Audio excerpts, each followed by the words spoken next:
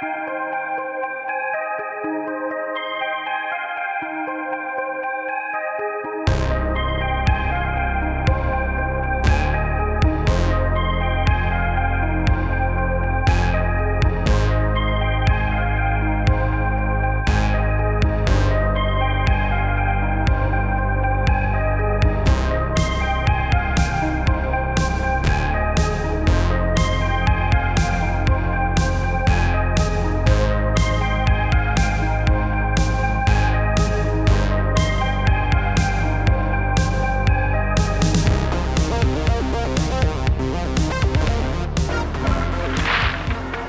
didn't lie to you, folks.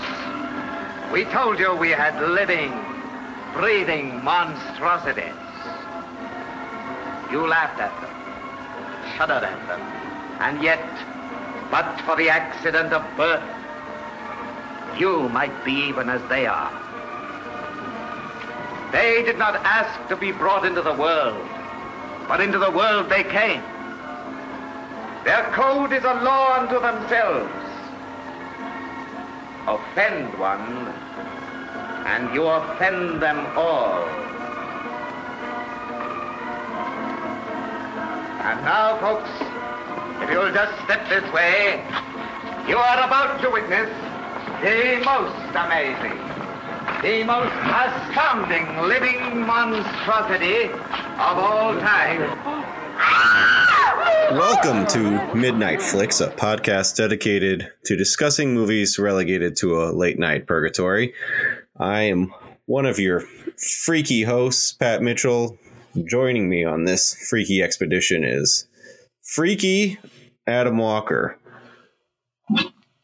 I am a freak. There he is. Freak incarnate. Freak me. Freak me, thrill me, seek me. We're talking about 1932's Freaks tonight, which I'm very excited about. Directed by Todd Browning. But before we get into the movie itself, shall we play a little Stump the Chump? It is that time, isn't it?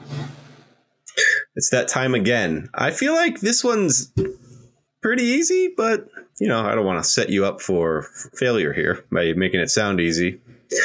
Don't worry, I set myself up for failure every day, so this will be no different. Tell me when you're ready. I'm ready.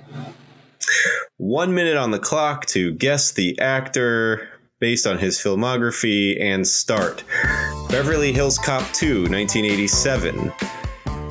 New Jack City. New Jack City, 1991. CB4, 1993. Chris Rock. Yes. What a record time. 15 seconds. Was that, were you trying to be in keeping with current events? Not at all. No. But I just thought he'd be a fun one. So yeah. He's a fun. You got it, buddy. He's a fun man. Thank you very much. I actually didn't know, or I'm completely lapsing as to who he is in Beverly Hills Cop. And I love that movie. Second one. He's in the second one. Second one. Thank you. That's what you did say. That makes sense. I haven't seen that one in a while. It just says he's the Playboy Mansion valet, so it's probably just a cameo. Yeah, he's got it's like his first part. One of his first movies, 1987. He was in something called Crush Groove from 1985 in an uncredited role. So yeah, one of those. But you're back in the plus. You're 3-2 now on the season, so you have a winning record for the first time in season 3. That should feel good. Put all your money on Papa's mustache because he's winning the race. I'll put more than all my money on that. To start off the top, why Freaks for Midnight Flicks? It feels like a midnight flick. It looks like a midnight flick, and it tastes like one.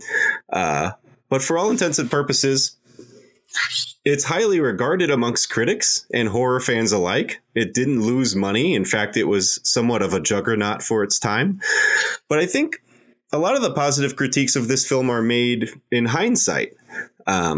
When in reality, this film truly did shock and appall audiences in the 1930s. It was banned in several countries for over 3 decades, and it received such backlash from the public at large that MGM actually ended up having to pull it from theaters, despite people flocking to go see it.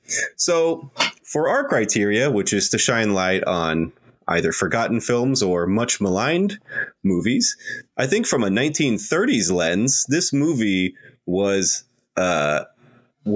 violently railed against. People were really spooked by this and for lack of a better term, freaked out. And so from that perspective is why I chose it and why it's on here. I know, being a fellow freak such as myself, you've probably seen this a lot. I've seen it so many times, and it's an easy movie to get through because it's only an hour. But upon this past rewatch, I'm curious to hear your thoughts. I love this movie. I'm actually surprised that you picked it. I think it's a... how come? I don't know. I just didn't even think about this movie being something that we would cover. But I'm glad you did. And I feel that it is a very, very important movie. In terms of how movies came after it and were influenced by it generations later, and just what its overarching social critique is within it. There's so much going on with this movie, I think, and I really realized that even more upon watching it this time, because I hadn't watched it in a while. Yeah. So, yes, it's a fabulous little movie. And I agree. I think the legacy of Freaks is almost more important than the film itself. Like what it laid the groundwork for is extremely important from a creativity standpoint and a filmmaking standpoint. And it almost is larger than the film itself. But I love it unendingly. And really for the 3 decades after it came out, for the 30s, the 40s, the 50s and 60s, let's say, up until the 60s, until there was another countercultural movement, this was not, this was banned and not seen by very, very many people until kind of the counterculture of the 60s really reprised it and heralded it. And then basically since the 60s, this movie has been applauded by all. And this idea of counterculture is a huge thing in the movie. And it's why I personally love it. I love underdog stories. I love countercultural movies. And this is one of the earliest examples of countercultural movies. And it still holds. I love it so much. I'm glad that you pointed out that with the revival of counterculturalism in the 60s, that led to this being reevaluated, because what you implied there, and I don't know if many people think about this much when they look at history, but from around World War I until the 30s, there was a very, very healthy bohemian art countercultural kind of movement, especially in Europe, that was happening. So, I feel like, this movie is indicative of that experimentation that was happening and revolt that was happening during that era as well. And so you saying that it got its comeuppance or its dues later on with the rise in a new counterculture movement, a new generation of people of that sort. I like that you kind of stated that more or less. Which shows how ahead of its time it is as well. It just almost was like so groundbreaking and ahead of its time that people were like not ready for it. And then it had to like sit on a shelf until people were ready for it, which is awesome to me. And it still holds today. Like, we're talking about a movie that is 90 years old as of this year. That's crazy. And that's what I mean, though. During that time, things were very swinging and debaucherous and in revolt as well. You know, that's where we get a lot of the art movements, the antagonistic revolutionary art movements that came to influence people in the late 50s and 60s and 70s that became punk and all of this. That had its beginnings in that era. Think about surrealism and Dadaism and all of that, and movies such as this. So I like to be able to go back and point out that it wasn't like it was just all. I think people just they forget that there was true weirdos that existed prior to, you know, a more, I guess, an era during this time that's more easily for us to reflect upon because we're only a few generations out, I suppose. That stuff gets lost in time because most people from that era are gone. So yeah, and perspective is key, especially when it comes to films where people are like, well, that isn't that scary, or like, I don't watch anything that's black and white. Like, right. Perspective is key as to understanding social fears and the culture that was, you know, abundant at that time. If you put yourself in those shoes, the context of this movie is terrifying, but I think it holds even outside of that context, regardless. Yeah, I agree.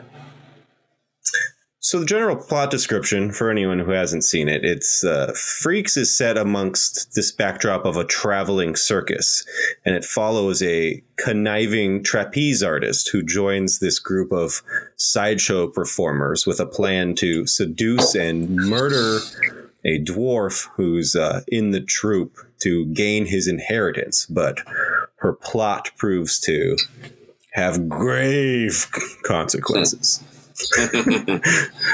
In terms of money made and whatnot, again, it wasn't an unsuccessful film. It was a film that was pulled early, so who knows how much money this movie would have made. It had a budget of about $310,000 and cleared about $341,000 in the box office before it was shelved. So for it to have such a small run in the box office and for it to have made its money back or have broken even, essentially, is a testament to the film.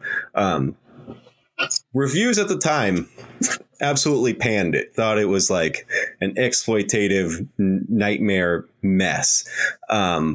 Only in this retrospective hindsight, cultural hindsight, do we look back on this film fondly. But at the time, it certainly had its naysayers and detractors, as you can imagine. But now it is a beloved film. I'm sure if you go on like Rotten Tomatoes or some bullshit, it's probably a 95% plus rating, at least. It's heralded as one of the greatest horror films of all time and one of the greatest, films of all time. So it's come a long way, baby. It only took 90 years. Anything else you want to touch upon before we get into the good, the bad, and the questionable? Well, I feel we would be remiss if we didn't point out that this is a Todd Browning movie, and he was tasked to helm this project hot on the heels of the success of Dracula. So Todd Browning has its own story, but yeah, go ahead. Yeah, he was the IT director at the time, and essentially producers said, "All right, that you had that, and that scared the pants off people. well, we want you to deliver the next thing. We want you to up the ante. And that's essentially the spirit in which which was made. So I feel like that's worthy of note off the top. Todd Browning is known for two things: Freaks and his bumbling of Dracula, because supposedly he was drunk off of his feet for all of Dracula, or at least most of it. And right. Cinematographer Carl Freund had to step in and actually has been given uncredited directing credit for it. So he's got a weird history, and he kind of went into seclusion after this and never talked about this film and never talked about his life, really. So we don't know much about him. But yeah, I think we can't take Dracula away from him necessarily. And there's lots of rumors as to exactly how competent he was on the set. So at the end of the day, he did Dracula and Freaks back to back. So, I mean, you can't really take that away from him. Those are bangers. So it is what it is, even given the history of his alcohol abuse. Right. Yes, good point. So let's get into it with the good, the bad, and the questionable. A loving cup. We accept a one of us. We accept a one of us. Gooba gobble, gooba gobble. We accept her. We accept her. Google gobble, Google gobble. One of us. One of us. Google gobble. They're going to make you one of them. Starting with the good.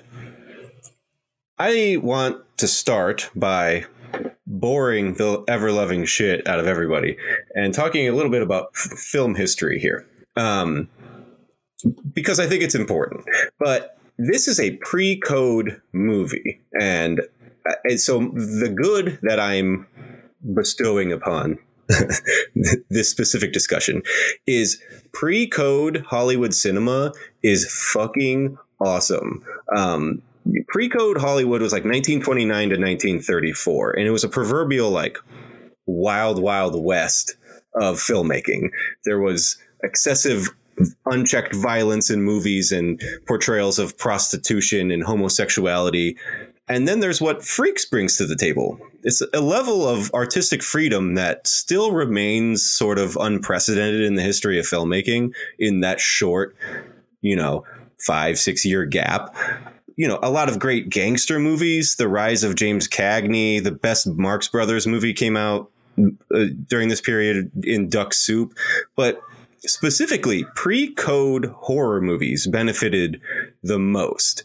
Listen to this list of bangers that I looked up. These are all pre-code horror movies. Freaks, obviously. You get Frankenstein, The Invisible Man, The Black Cat, Dr. Jekyll and Mr. Hyde, King Kong, Dr. X, Boris Karloff's Mummy.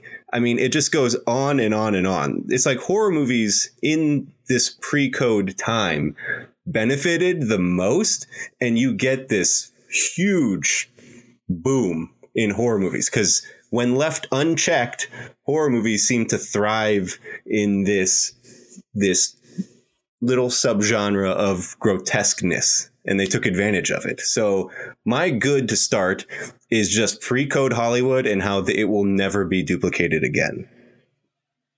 Yeah, I agree. It really was. Awesome. And it goes back to what I was saying with if people don't have the perspective to think about what was going on at this time, this era was bananas in terms of just culturally and people just being complete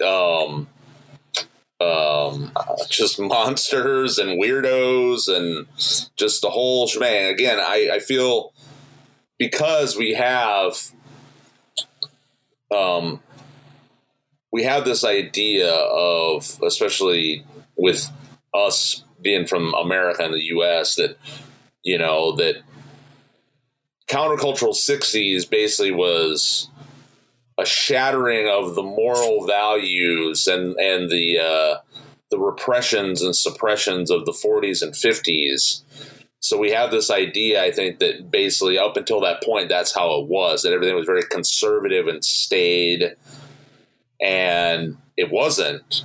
That we've had these little eras where things were unhinged. And it's, to me, not coincidental that when you have those kind of upticks or these well springs and surges of transgressive, bohemian, highly individualistic, kind of anarchistic activities and personifications and characteristics becoming more and more predominant in society, it's no coincidence that they are always immediately tamped down with some sort of phenomenon or event or series of events that counterwhips the other way. Like this isn't just a coincidence. This is an actual historical thing that happens. It's a dialectic that happens throughout history, where if you let people kind of do their thing and be who they want to be and while out and try to reach for their own individual potentials and thereby also trying to reach for a greater human potential, the people that run the world, the ruling class, will always backlash against it. And consequently, that's where you'll get, very, very disastrous economic policies or disastrous, geopolitical policies and events. That's why you'll have these rising of strongmen and things like that. These aren't coincidences. These are the ruling class counterwhipping against people trying to, I guess, level up. When I say people, obviously, anybody that's not the ruling class or whatever, but they're trying to level up and trying to, burst out, be the most Promethean that they can. Anyways, so yes, like you were saying, like all this stuff before the Hays Code and before the Depression really sunk everything and World War II, you have this just banquet, this cornucopia of very strange, unhinged movies because of that.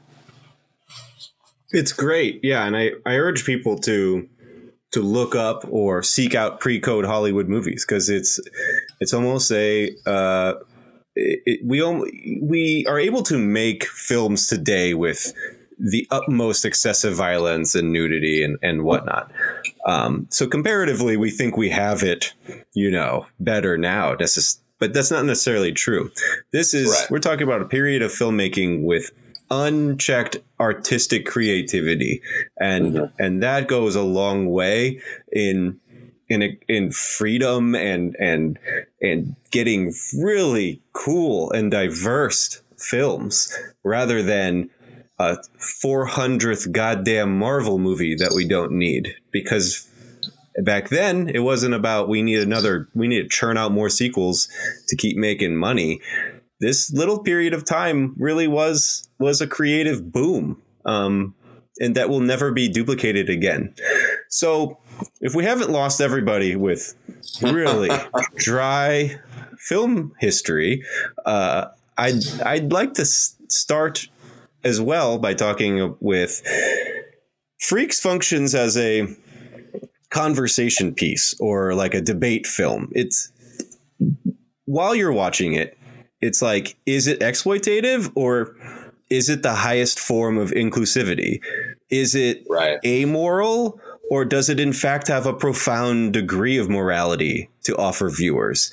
The ability to get people talking is what this film from 1932 still being relevant 90 years later and still talking and having this debate of morality and exploitation is why this film has legs. It doesn't matter where you fall on the debate. Like I don't necessarily have a strong opinion myself. I think parts of it are exploitative, but I also agree with this idea that this is very inclusive in terms of portraying people with disabilities, people with deformities, people that are the other in society. I think it gives them a platform, and people had never seen that before in their lives, and they wanted it to go away. I agree. And that's really, ultimately a good thing. Yes. So, and that was the thought I really had going through my head. Obviously, I had before when I'd seen this movie before, but that was reoccurring to me where I was thinking that the moral crux and premise of this movie in it, what I feel that Todd Browning was at least trying to portray, was actually playing out in real life as the movie was being released. Where I think that Todd Browning, because to go back to talk about Todd Browning a little bit, Todd Browning had served time in the circus as well. Yeah. He was a circus performer. So he came from that life. He knew all about it. Todd Browning was about that life. Yeah. Those were his people. So I think that it was Todd Browning's intent to show the humanity of these performers and these people that were othered because of their characteristics, making them distinctly different from everyone else. Normal, quote unquote, humans, normal people, normal, polite society people. And so he was just trying to show that they're just like, that time-honored tale. They're just like you and me. They fall in love. They like to have fun. They have sadness. They have goals, they have ambitions, et cetera, et cetera. They have their own life. They all want to realize their own potential in some way. And I think the reaction is so quintessentially liberal a lot of ways, and it's well, I would say certain, especially from what I read about Olga, who played Cleopatra, the kind of the way that she interacted with the other cast members, to me, was very quintessentially liberal in a lot of ways. Where it's a very bleeding heart reaction to it, which is like we must protect and make sure that everybody has a inclusive space in which to feel safe and no one is taken advantage of. And then on the other side of it is like, these people, want to be portrayed as anybody else. And in order to do that, you need to have them on film for the first time. And also they're given opportunities to make money that they otherwise would have never been afforded. So, fucking shove it with the fucking bleeding heart bullshit. Well, but that's what I'm saying. So you have that aspect of it, and then you have the conservative reactionary aspect of it, which is, we don't want this at all. Shove these people in the darkness. Put the freaks into the sewer where they belong. Right. And both ends are hair-rippingly frustrating, because it's just like somewhere in the middle exists a happy medium where these people can exist and profit off of this in a healthy way that is consensual. And it's at the end of the day, it's empowering. It's self-empowering. Yeah. I think we land on the same end of this morality debate, but I love movies that can even have this debate still. I mean, it's still relevant now. It's not like we have weeded this out of society. I would have liked to. In a perfect world, this movie is irrelevant because we've weeded all of this out and there is no longer like a Star Trekian utopia 90 years later, and we no longer have these conversations because we've solved these fucking problems. But unfortunately, we're doomed to repeat all the same goddamn societal issues until we're all in the fucking dirt. Unfortunately. Well, and I think it brings us to, I just want to touch upon the problem we have now, because you had made mention of, well, now there's not the same sort of fettering as there was with like the post-code stuff. All that's been blown apart completely, and anything can be done. But now we have this other phenomenon where none of it has any impact because of a variety of different circumstances there. So you have, at one point, these things did have an impact. They did have a shock value, or they did have a way to kind of jar people to think about what was, the unthinkable to them. Yeah. But now it's call it whatever you will, desensitization. I think it's more than I think saying that we're desensitized is a very pat and just it's just it's a low effort way of discussing why these things happen and they don't have the same effect. But nonetheless, that's what we're dealing with now with this situation where you can see even more brutal representations of reality happening, and it doesn't, to the public at large, it doesn't get the backlash that it does. So, because it has nothing to say ultimately. There's no actual message, or go ahead. Right. Yes. Or I feel like it's this phenomenon.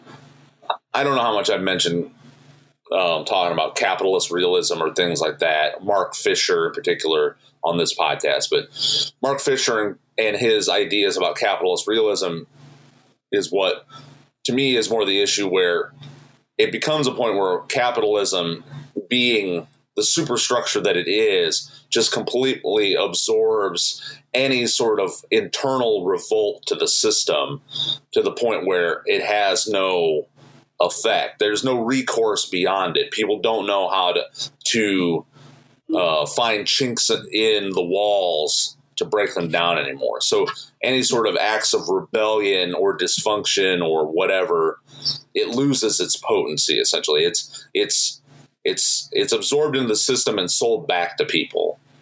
So I feel like that's an instance. We're dealing with more of an instance of that, where everything that is considered taboo or rebellious or anarchistic and truly paradigm shifting just essentially gets absorbed in the overall structure and sold back to the people or repackaged in a, whatever.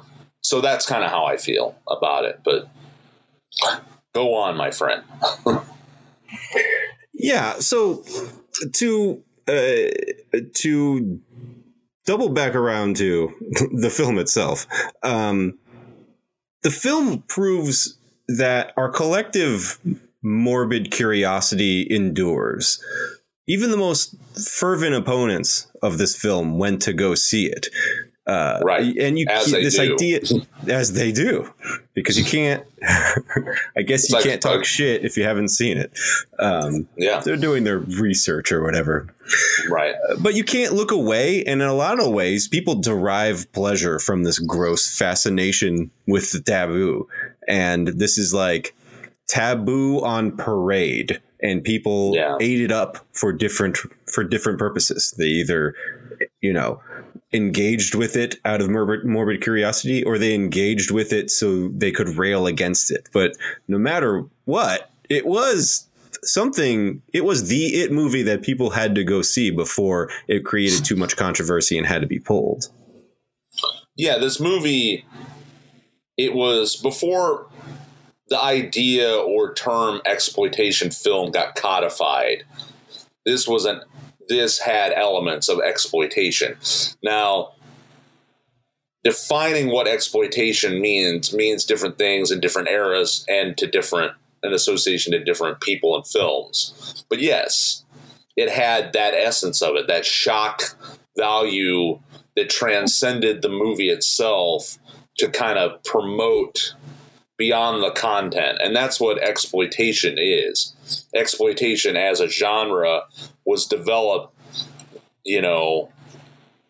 basically in the spirit of making cheap movies where the promotional aspect of it did more of the legwork than the film itself. And that's what we have into today. Most films, you go back to Marvel films or any of those, they're exploitation cinema. It's all about the merchandising and the promotion and all of that, and about making a return on your investment. So, but this movie and those horror movies and whatever, they have that kernel in them that was eventually, taken. It was exploited by later directors and producers. So, Yeah. yeah. And we've talked a lot about this movie's influence and its legacy and its societal, its place in filmmaking society and our reaction to it in general. But can we just talk about The Wedding Feast is one of my all-time favorite scenes and the cornerstone of this film. It's a showcase of all these wonderfully entertaining personalities, and it's the singular point in the film where the audience goes from horrified onlooker to compassionate sympathizer.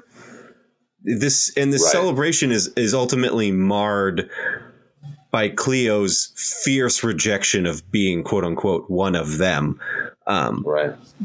But whenever I'm in the position to indoctrinate or peer pressure into someone, into joining a group in real life, I never hesitate to pull out the "Gooble gobble, one of us" chant. That is so iconic, and it is just like a part of my lexicon, just in general. But The Wedding Feast is such a awesome part of this movie and one of my favorite scenes in horror movies. Yeah, it's fantastic. And I like that you started with talking about that, and maybe we can kind of work out from that centerpiece that is this movie.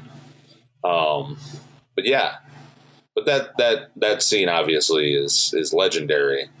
And when we want to talk about this having its connective tissue into later pop culture or rebel counterculture, whatever, obviously the Ramones. Yeah, their obsession with pinheads and all that.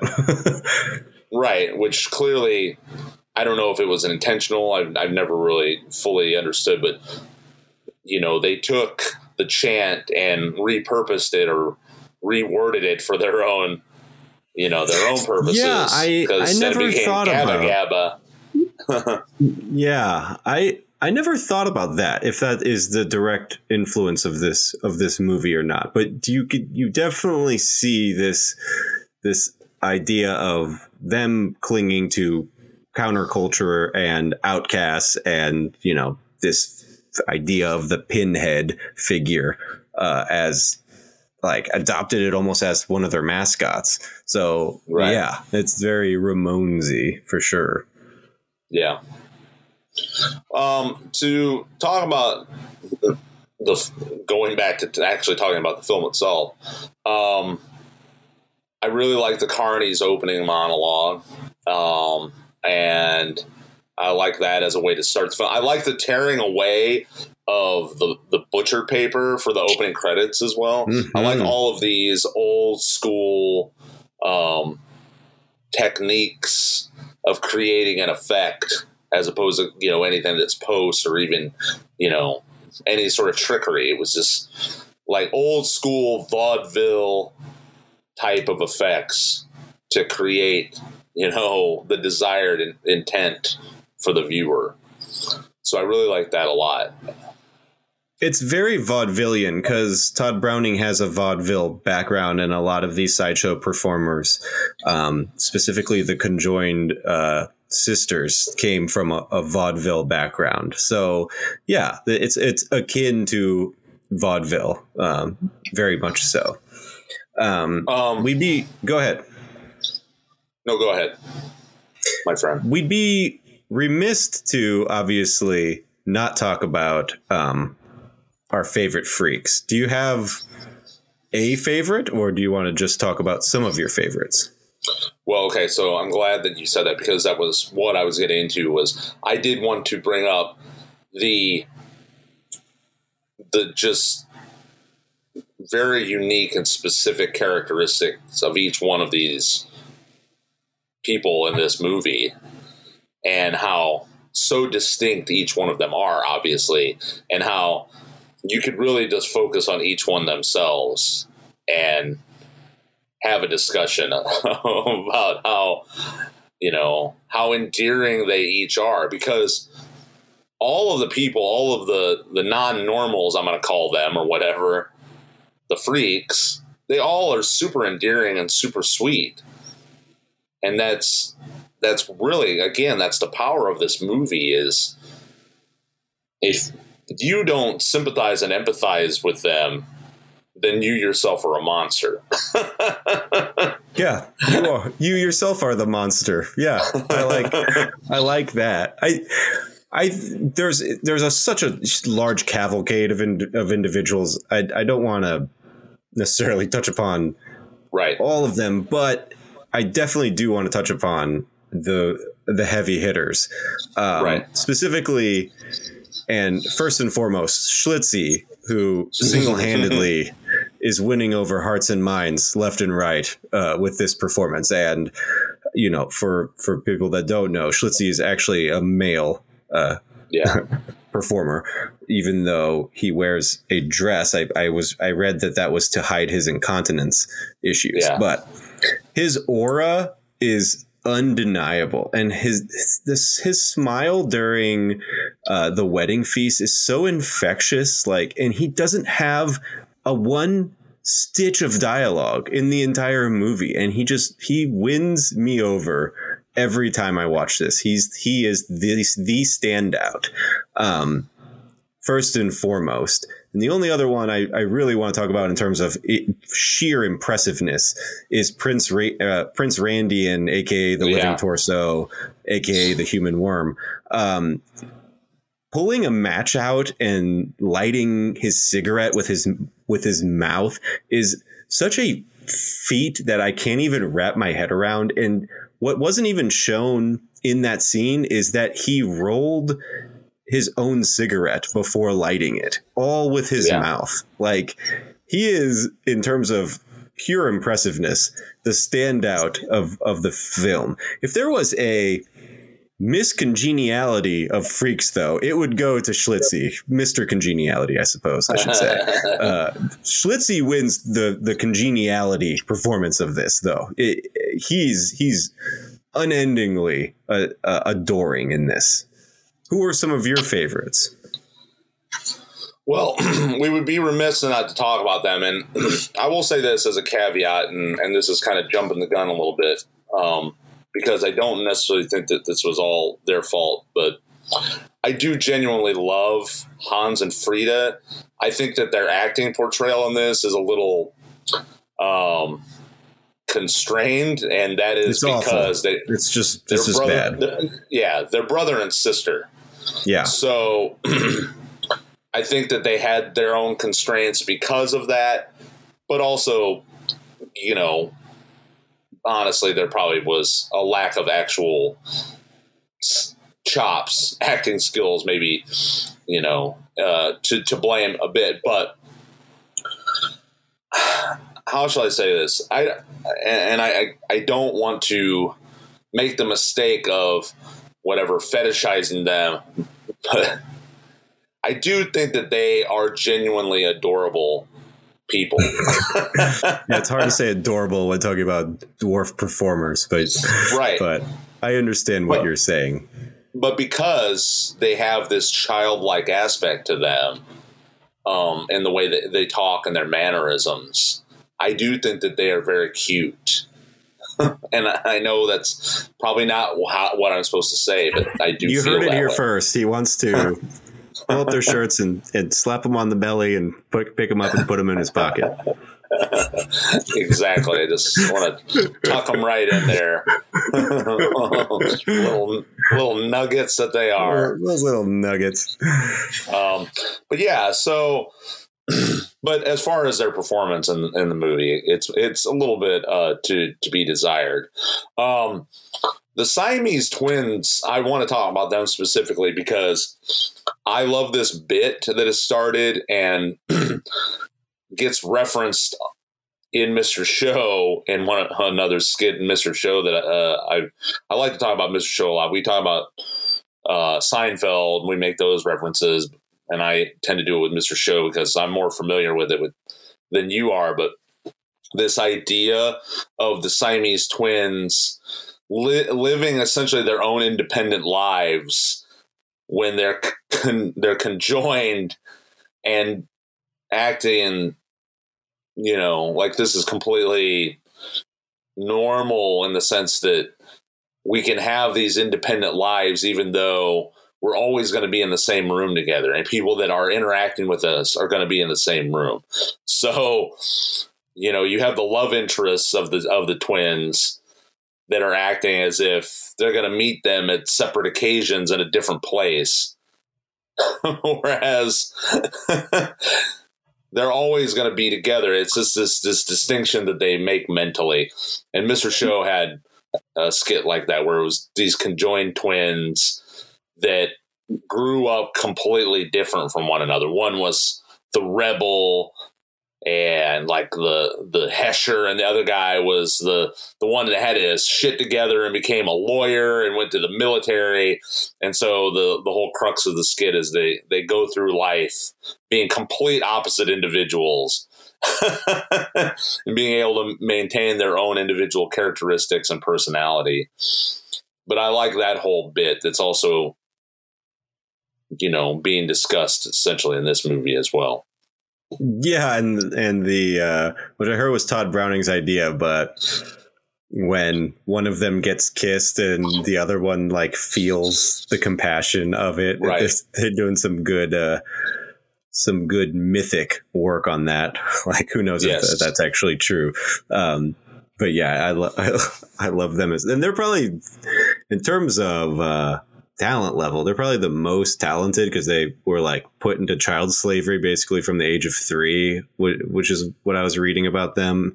And their mom like forced them to learn every instrument and become this like vaudevillian act where one of them played the piano while the other one played the saxophone and all this. So they were actually very talented individuals that could do a variety of things. And they had the vaudevillian background. Yeah. Yeah, they're good. I mean, there's tons of good ones. I think Cuckoo has like 5 seconds in this thing that are just great. Just wearing those goggles and looking insane. I think the one that is so weird. I don't want to say weird necessarily, but the Stork Woman, or I think she's also called the Bird Girl, actually had no disability or deformity whatsoever. She was just an odd looking woman with like this large long nose and this thin bone structure that like made her appear to be bird like, but she was have a normal intelligence, and they cut her hair to look like that and to like accentuate the bird like features in her face. But for all intents and purposes, and there's a term for this in sideshow carny language or whatever. I don't know what it is, but she did not have any sort of deformity to her credit. So I think she's a really interesting one because she fits in, but at the end of the day, that's a strange thing to just stumble upon and make as your living. Yeah.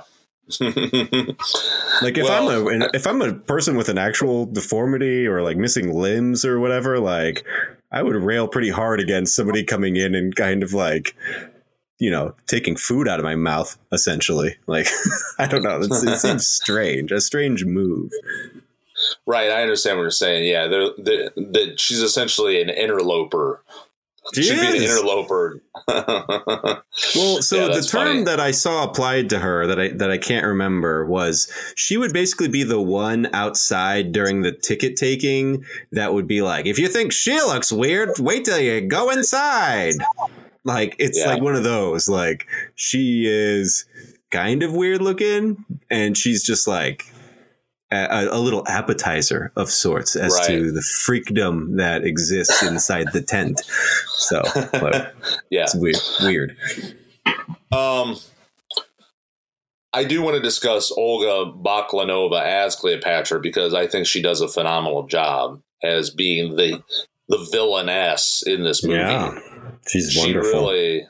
She really, there is a kind of almost a hamminess to it, but you're all in for it because it's so over the top with her being so, just so evil and so she's just like oozing. almost constantly hand wringing and Right. scheming and maniacally laughing. Like she is like full on, heel, to borrow a wrestling term.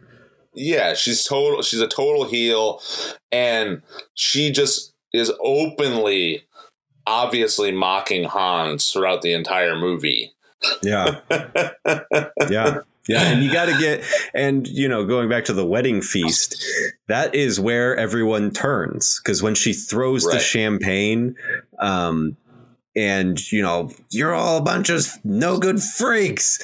And then that's when that the shit is about to go down. Like that is the moment. And she sells it so well that you want ill to come to her.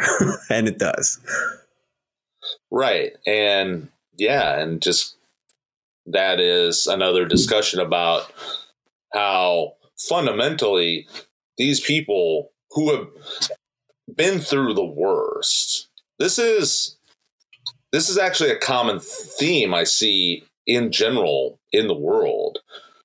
We talk about maybe certain societies or nations or ethnicities that have been plagued and beleaguered with whatever the worst that especially U.S. or Euro imperialism has beset upon them.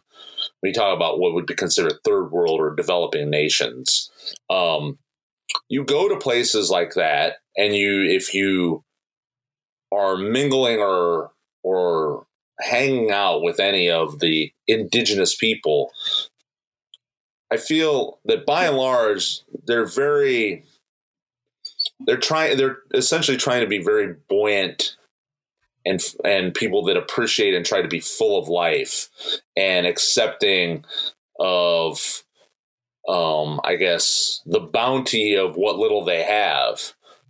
It's when you get into places like that are more, I guess, that have more material wealth is where you have this kind of all the ills that come with, like, being, I guess, I'm fucking up here, but I'm really trying to describe the fact that people that seem to have less and seem to be the most disadvantaged try to be the most happy and accepting of what they have and the warm-hearted, but everybody has a breaking point. Like, that's what it's trying to show here is these people, they all love each other and they have a community and they're doing their best to make their life worth something. And then you have a woman who has it all, essentially. And she's the most conniving, evil, just, piece of shit or whatever. You know what I'm trying to say? I'm doing a terrible, terrible job of having this discussion right now, but. Yeah, the freaks were given a shitty hand, and in a lot of ways, they have the shiniest disposition in the film. Yes. And it's almost like the have-nots have a better outlook on life than the haves do, and the haves are only wanting more, as to Cleo's scheme to get Hans's inheritance money. She's only wanting more, and she's taking from people who are already given a shitty hand, and they're content with their living situation. So it's a real disparity between this haves and have-nots, and I think they do a great job of it. And it villainizes one, and the other group is righteous in their just ability to exist. But also righteous in their final indignation and vengeance upon. And they reached a breaking point. Yeah, because they just want to be left alone. Essentially, they just want to have a happy, healthy life. Once again, that is this theme where you're doing the best you can with what you got. You have to have that mentality when you have no control over the crushing circumstances that have created your world to be less, have less social mobility or less, ability to reap the rewards of the world that people that are given everything or handed everything or born into more prosperity or whatever. And I feel like this is a theme within a theme here that also reflects on our larger society. So absolutely. Yeah. So what you were talking about, you want to know if there was any other good, and what I mentioned was we need to at least discuss that third act, because what happens with that is that's where this movie flips.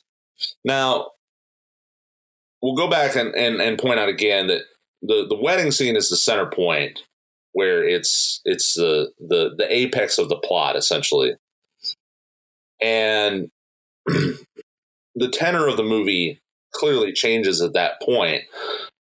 But I feel like at this third act, this is where it goes from being there's a disturbance clearly, and the jig is up for Cleopatra, to this outright turns into a nightmare. And that whole third act where the cavalcade, the circus troupe, the horse-drawn cavalcade is being driven through the rain and mud, truly is terrifying. I don't think the first time I watched this, honestly, probably as a teenager, I don't think I had prepared myself for how frighteningly it was going to turn out. I didn't expect something from 1932 to have such a terrifying edge to it, but it is when they are swarming. One of my favorite shots is Prince Randy, and with the knife between his lips. I don't know what he's going to do with that thing, but that's awesome. I love seeing him wiggle his way under the wagon. But yeah, to see them swarming, and then the final shot of what they have turned Cleo into is shocking and horrifying. It is. It's wonderful, and it is what makes this a horror movie. Ultimately, you almost forget that you're watching a horror movie, but there's consequences to shitty actions in horror movies, and she gets her comeuppance, and it's great, and you love to see it. It is seared in your brain, and from the moment that I saw it, the Prince Randian wiggle worm through the mud, I could see it clear as day from that moment on, and yes, finally seeing Cleopatra as the mutilated freak that she became, the bird woman, the bird girl. Human duck, whatever, because we already have a pig or a bird lady. Lots and lots of bird stuff in this. Everyone's called the bird girl, or because even I think it's either Cleopatra or the other blonde flapper looking girl, Venus. Their nickname is Venus. One of them is the peacock of the fjord or whatever the fuck. I don't know. So yeah, lots of bird nicknames. I don't know why. Yes. So we had to have that discussion about that whole last part of it, because that's where this movie, again, it goes from being, yes, it can obviously make people unnerved and uncomfortable in their seat and maybe squirm a little bit if they're not used to seeing folks like this, or they're not willing to accept them, to outright, you're not going to be able to sleep after you see this. So anyways, and that was my takeaway from it when I first saw it, was just, what? So yeah, and her revulsion and rejection of of what ultimately is them accepting her and, you know, Google gobble, one of us. Like they were celebrating her being a part of their little family, and she rejected violently, them. And violently and hatefully. Yes. Violently. And so their only recourse was to make her a permanent member of their family. And, you know, I think that there's also a morality debate there that we don't need to get into, but I like how dark that idea is. Yes, I agree. So yes, we can move on from here if you have anything else to add.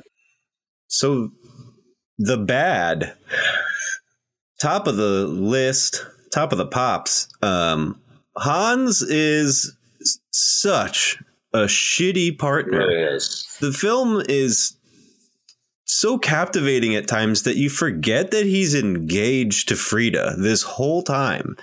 He's flaunting this betrayal and this infidelity in her face, which also happens to be her place of work. So it's like inescapable for her. She's clearly in ruins over this. And I think of the wedding feast because I think it was smart to have the champagne thrown in the face of Angelino. Because if it's thrown in the face of Hans, I don't feel as much remorse because I do feel for Frida here. And it makes me sad that he would treat her this way. So I think Hans is an all-time shitty partner here. Completely agree. He really bungles this up. It's funny because the way until you get to that final tacked on scene, because for those of you that don't know, the final scene where Venus and Frozzo come to visit Hans with Frida, that was added later because the movie was supposed to have just a bleak ending, but the studio wanted it to have more levity to it, a happy ending, so they added. But honestly, if they wouldn't have added that, there gets to a point where you think that, or at least I had this thought, that Hans was kind of conniving the whole time, though. There is a part where you feel almost like Hans is on to Cleopatra the whole time, and he thinks he knows that she's shitty. That he is the one that wants to play the long game with her, and then get his revenge for her being this shitty, interloper into their circle and trying to take advantage of him and his folk. So. And that's also in my bad. It's the alternate ending that never was. There's like 3 versions, basically. The version in which Cleo is the human duck, with the epilogue of Hans being consoled by Frida. And then there's the ending where it's the human duck cut to credits, which is brutal. But then there's a third ending, which is in my bad because it's so great. I wish this existed on film. But in this third conceptualization, when Cleo is being pursued by the freaks at the end of the film, she stops to glance back at them, and a bolt of lightning hits a tree that's nearby and collapses on top of her, effectively crushing her legs as the freaks like swarm on top of her. But also Hercules is castrated, and which creates this new sideshow act where Hercules is made to sing in a falsetto while Cleo has been turned into this human duck who squawks along to Hercules' song. What a brutal ending that would have been. Fabulous. And yes, I am filled with remorse that we didn't get that ending. Filled with rage and remorse, exactly.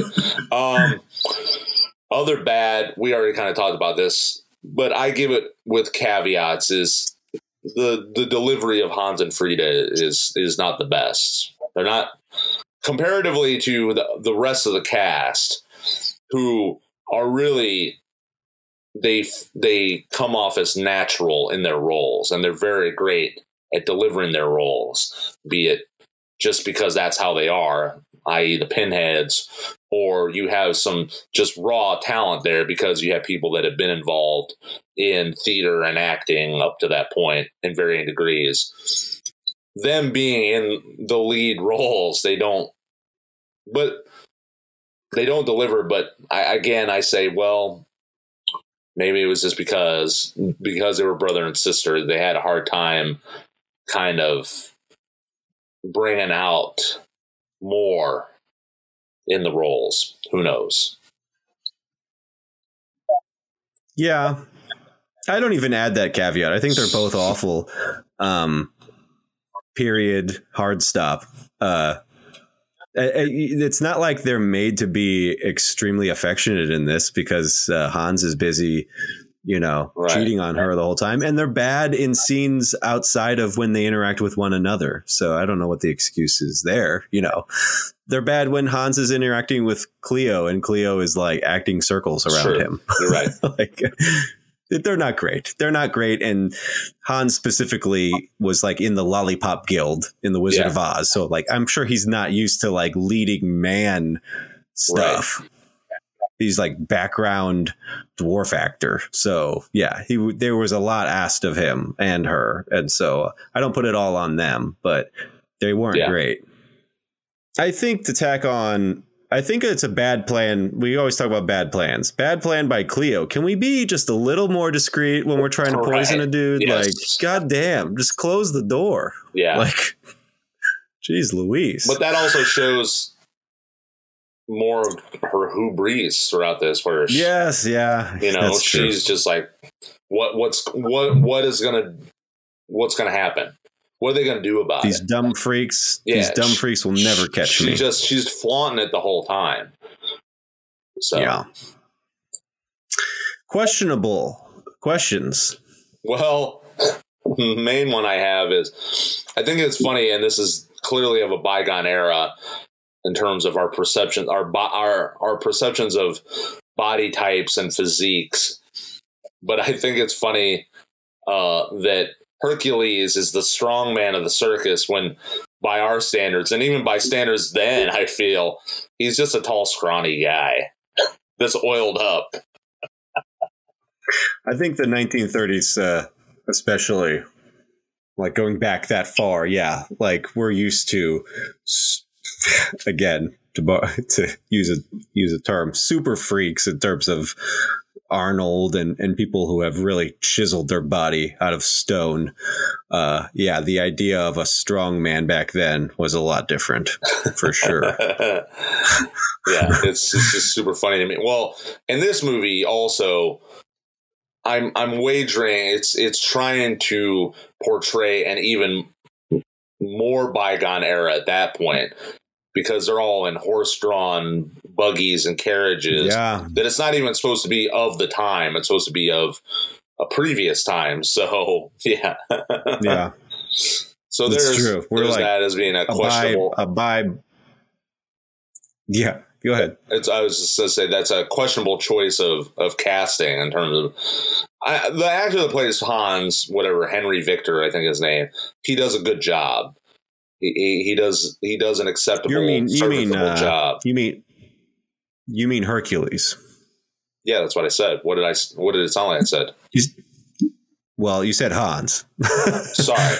Okay, Hercules. That's what I meant.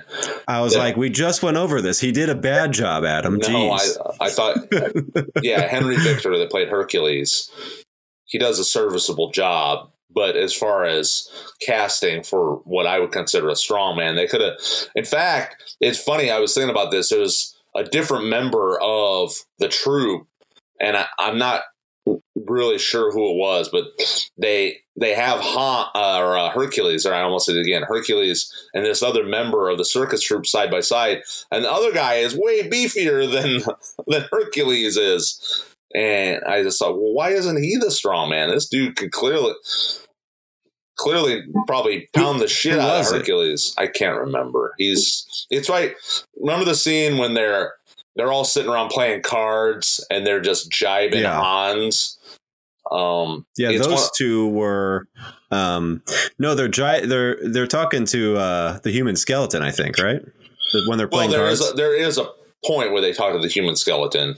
Well, no. That's later. That's actually later, I think, because that's after, because they indicate that the human skeleton is married to the bearded woman and they're having a child. So the human skeleton's handing out cigars. Point being, there was beefier guys playing different roles than the strongman. Yeah. Also, I know that Frida, she has the characteristics of dwarfism, but comparatively to Han, she's like a full-grown woman. She could hand Hans his ass, really, if it came down to it. And should have. She should not have. The epilogue is infuriating because it's like, why is she sticking around? I mean, she's just loyal. Frida is loyal. Yeah, she's once again of a bygone era. The loyal woman to absolutely every fault. So, the only other question that I wanted to throw out there, I was thinking of this, and so you can add or subtract from my list as you see fit. But what is your Mount Rushmore of counterculture films? I came up with this. I think Freaks would be on my Mount Rushmore. Sweetback's Badass Song. You could pretty much pick any Melvin Van Peebles movie, but Sweetback's my favorite of his. Clockwork Orange. And even though I'm not like a huge fan, I love Dennis Hopper. And I have to throw Easy Rider on there. So Freaks, Sweetback's Badass Song, Clockwork Orange, and Easy Rider would be my Mount Rushmore of counterculturalism in film. What would you add or subtract from that? My brain's not working well enough to be able to come up with this right now. Those are all fine inductees. Yes, I would agree with all of those. I did it off the cuff for you, so thank you. I had time to think about this. Yeah. But yeah, I think that is a testament to how important this movie is to countercultural figures. So it really is the flag bearer for the rejected, I feel like, in a lot of ways. Yeah.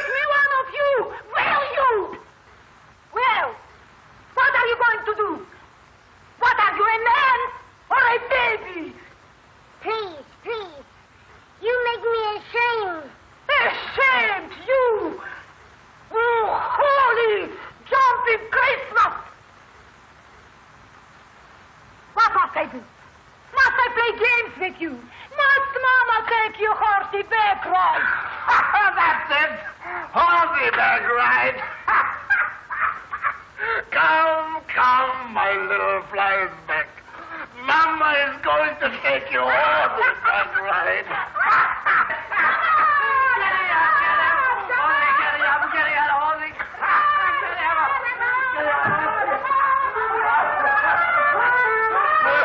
So let's hand out some awards here. The David Mendenhall Award, which goes to the worst performance in the film. We're just going to give it to my man Hans, right? Right. We've already discussed this at length at this point. Harry Earls. Say his name. Say it loud. The Frank Booth Award, which goes to the character who best belongs in a David Lynch movie. This is a good rife category. Right. The entire cast. Almost. I said Prince Randian because I could see Prince Randian really doing some nightmare work in some of his movies. Yes. I'll go with that too. Prince Randian. Okay, good. Well, yes, I agree with you. Prince Randian is the most. I don't know. I don't want to double down on saying things that I shouldn't be saying, but he to me is the most freakish of the freaks in a lot of ways. King Freak. So yeah, he's got big King Freak energy. The E.G. Daily Secret Admirer Award, which goes to the biggest on-screen crush, which all season has gone to either underage performers or people portraying underage characters. And now we're asked, which person with a disability would you fuck? So what? pick you're choosing here. They don't all have they don't all have visible disabilities, though. So no, but I get you could pick Cleo if you want, but that's almost worse than picking someone with a disability. I didn't pick Cleo. Yes, that would have been a possibility. I don't know. Venus. Venus is a kind-hearted, well-meaning woman, a healthy, young, spry woman. So I just went with her. Sure. I went with Schlitzie because he's great, and I do love him, and I have a crush on Schlitzie every time I watch this movie. But like you pointed out, this doesn't have to be a sexualized category. Right. Exactly. I think Schlitzie is my on-screen crush. He's great, and he's a sideshow lifer. This was his life before and after this film. Yeah. He did like a magic act, I read, that had people in stitches because they loved it so much. Yeah. Welcome to Primetime Bitch Award goes to the best one-liner. I mean, unless you have something else, the Gooble Gobble, one of us is the line of the movie for me, at least the most memorable. It is, but one that gets an outright chuckle for me is when the man woman walks by Roscoe and Frozzo and kind of is sashaying, and one half gives a nod to Frozzo, and then the other half kind of, I guess, walks away, like rejects Frozzo's advances. And Roscoe says, I think that she likes you, but he don't. Oh, yeah. That's a good one. And we didn't even mention, I don't even know if hermaphrodite is even a PC term at this point anymore, but that's what they were billed as back then. I think it's intersex is what is the appropriate phrase at the moment. Also, speaking of the man woman, there is a point where you'll recall where Hans calculatedly hits the man half of that individual as to not be uncouth, I suppose. Well, he didn't want to be rude. Yeah. All right. The wiki wormhole, starting off with our body count, 3 weeks running. I don't know what's wrong with us. No deaths in this movie, no deaths in the past two movies. We're 3 weeks dry on deaths here. So it doesn't outright say one way or the other if Hercules isn't dead. He does get stabbed and left in the mud. Yeah, but if the alternate ending is him being castrated and left to be a freak, it's of my understanding that he was not meant to die. Okay. But yeah, I mean, 0 really on-screen deaths because we don't know. That's not even a death, really. We're left to wonder. Yeah. Okay. This is one of Guillermo del Toro's personal favorite films, and you can actually kind of see it in his choice of filmmaking. No specific nods come to mind, but you can tell that this is in his wheelhouse for sure. We already mentioned this, but the on-screen romance between Hans and Frida was very subdued because the roles were being played by real-life brother and sister Harry Earls and Daisy Earls. Mm-hmm. Although production chief Irving Thalberg decided to recut the picture immediately after the disastrous test screening, it could not cancel the world premiere on January 28th, 1932 at the 3,000-seat Fox Theater in San Diego. This is the only venue at which the uncut 90-minute version of Freaks is known to have played. Ironically, the unexpurgated Freaks was a major box office success. Crowds lined up around the block to see the picture, which broke the theater's house record. By the end of the run, word had spread that Freaks was about to be butchered, and the theater advertised, "Your last opportunity to see Freaks in its uncensored form." Yeah. What a lucky 3,000. to have seen the only version of this film that exists, and we don't even have a cut of it for some reason. Right. I love it. In the United States, this film was banned in a number of states and cities. Although no longer in force, some of the laws were never officially repealed. Therefore, it is still technically illegal for this film to be shown in some areas of the U.S. So that's interesting. I know. And Cast member. I wanted to interject. I thought it would be a funny sort of promotional kind of little job to do where you find out where in this country that movie is still banned and find a theater, some sort of local, tiny, whatever, independent theater to show this movie, but lean into that this movie is still illegal here. That'd be great. Yeah, that'd be wonderful. I'm sure you could track down the cities in which this is banned and was never repealed. That'd be fun. Yeah. Cast member Olga Roderick, who played the bearded lady, later denounced the film and regretted her involvement in it. She's one of the only cast members who later went on to really hate that she had any participation in it. Although Roderick was the most vocal in her dislike of the movie, many of the freaks expressed their disdain. Only Johnny X seemed to have praised the film throughout his life. So I'm not sure. I haven't read anything else to corroborate that the other quote unquote freaks were displeased by this. I know that Johnny Eck, the half man, was very proud to be in this. And I know that Olga was one of the most vocal detractors of the film. But this fact is saying that the other freaks expressed their disdain. I've read other things to the contrary that I actually believe that a lot of the other quote unquote freaks leaned into their roles and became very like Hollywood. Like a lot of them were seen walking around with like sunglasses on and like, where's my chair and all that. So I actually have to go against this factoid a little bit. I know that Olga, and typically, for whatever reason, bearded ladies in sideshows are always very fucking grumpy for some reason.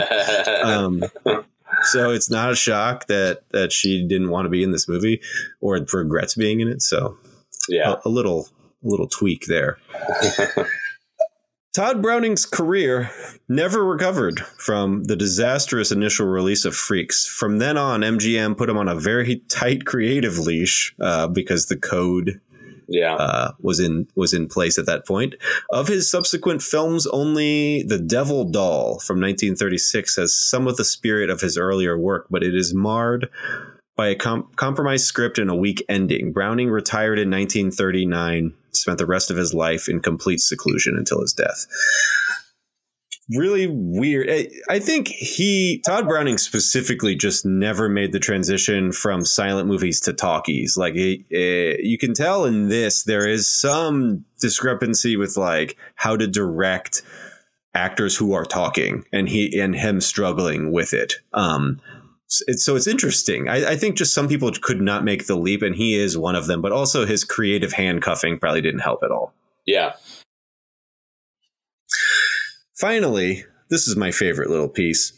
Dwarf actor Angelo Rosito, who appeared in this as Angelino, would go on to a very successful career in movies. He would act in 3 Bela Lugosi movies, Spooks Run Wild, The Corpse Vanishes, and Scared to Death, of which I've only seen The Corpse Vanishes. Angelo was also in TV and films, including Little Mo in the Robert Blake TV series Beretta, 1975, and as the Master opposite Mel Gibson in Mad Max Beyond Thunderdome. It's fantastic. What a career. If you see him in this, can you even conceptualize that he would have lived to have even been in Beyond Thunderdome, a movie from 1985? That's hard to even wrap your head around. It is wild, but it was really only about 50 years after. So if he was a young man, which he was at the time, in his 20s, it's not completely. I'm just giving. But yes, it does seem strange. I know what you're saying. Well, first of all, little people don't live very long. Second of all, people from the 30s don't live very long. And this is an individual who just happened to be in show business, which is a rough gig. Yeah. In terms of you're putting your body through lots of abuse. It's crazy that he lived into his 80s. It's nuts. No, it is. It's really something to think about, and just to think about that he essentially bookended his long career with such a distinctive role as well with Master. And it's funny. I watched like this special features on the copy of Freaks that I have, and there's this wonderful documentary with this film historian who goes into actually having interviewed him about his life, and he said, I'm best known for the beginning of my career having champagne thrown in my face and then ending my career covered in pig shit. Because obviously of that scene in Mad Max, and he's like, but if it's work, you got to get it. So it sounded like, a pretty, entertaining individual. Yeah, he sounds like he had a really great, fun interview. Yeah, great sense of humor. I love it. Yeah. Anything that you would bestow upon this trivia section? No, those were all points that I would have brought up as well. So, bravo, my friend. Bravo. We're chef's kiss. We're here at the finish line, so let's hand out a rating here. We need to come up with some sort of iconography out of I don't know, out of 5 Schlitzies. Human torsos. Schlitzies. Out of 5 Schlitzies. Yeah. Out of 5 Schlitzies. I think there might be a Schlitzie award for next season. Yeah, we might. For the most endearing character in a movie. 5 Schlitzies. How many Schlitzies do you give this? This is another one because I know we've said we're trying to be restrained. I do love this movie a lot. I'll give it a 4.5.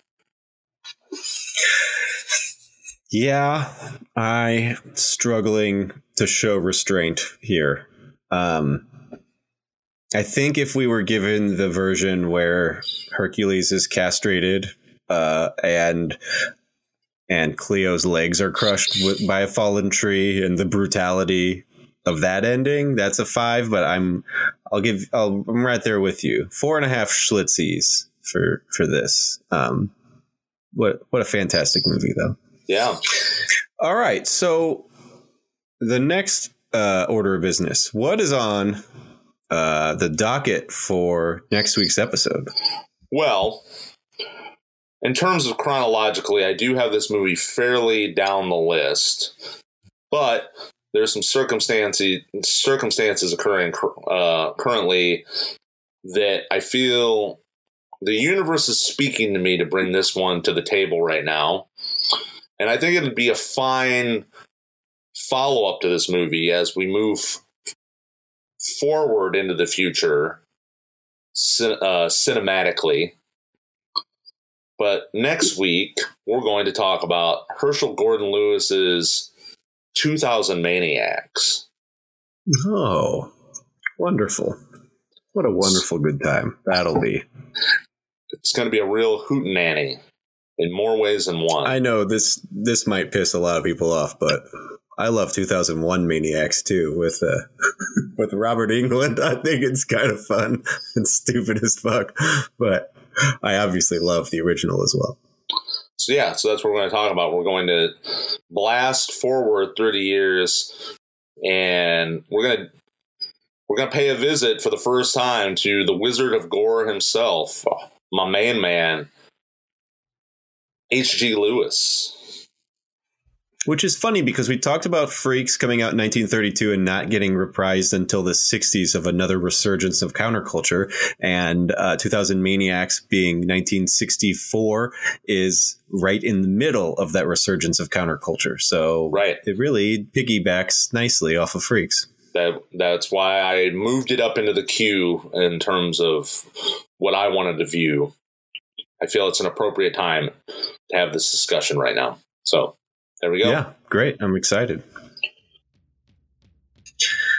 This has been another deep dive into Midnight Movie Madness. Big thanks to Charlotte Blythe for providing our intro music. Our outro music is brought to you by a little band from Queens, New York by the name of The Ramones with their hit single, Pinhead. If you're a band looking to submit a song or a listener looking to submit a question, feel free to shoot us an email at midnightflixpod@gmail.com or hit us up on Instagram or TikTok, respectively, at midnightflixpod. For Adam Walker, I'm Pat Mitchell. See you on the other side. Google gobble. Gobble, gobble, gobble.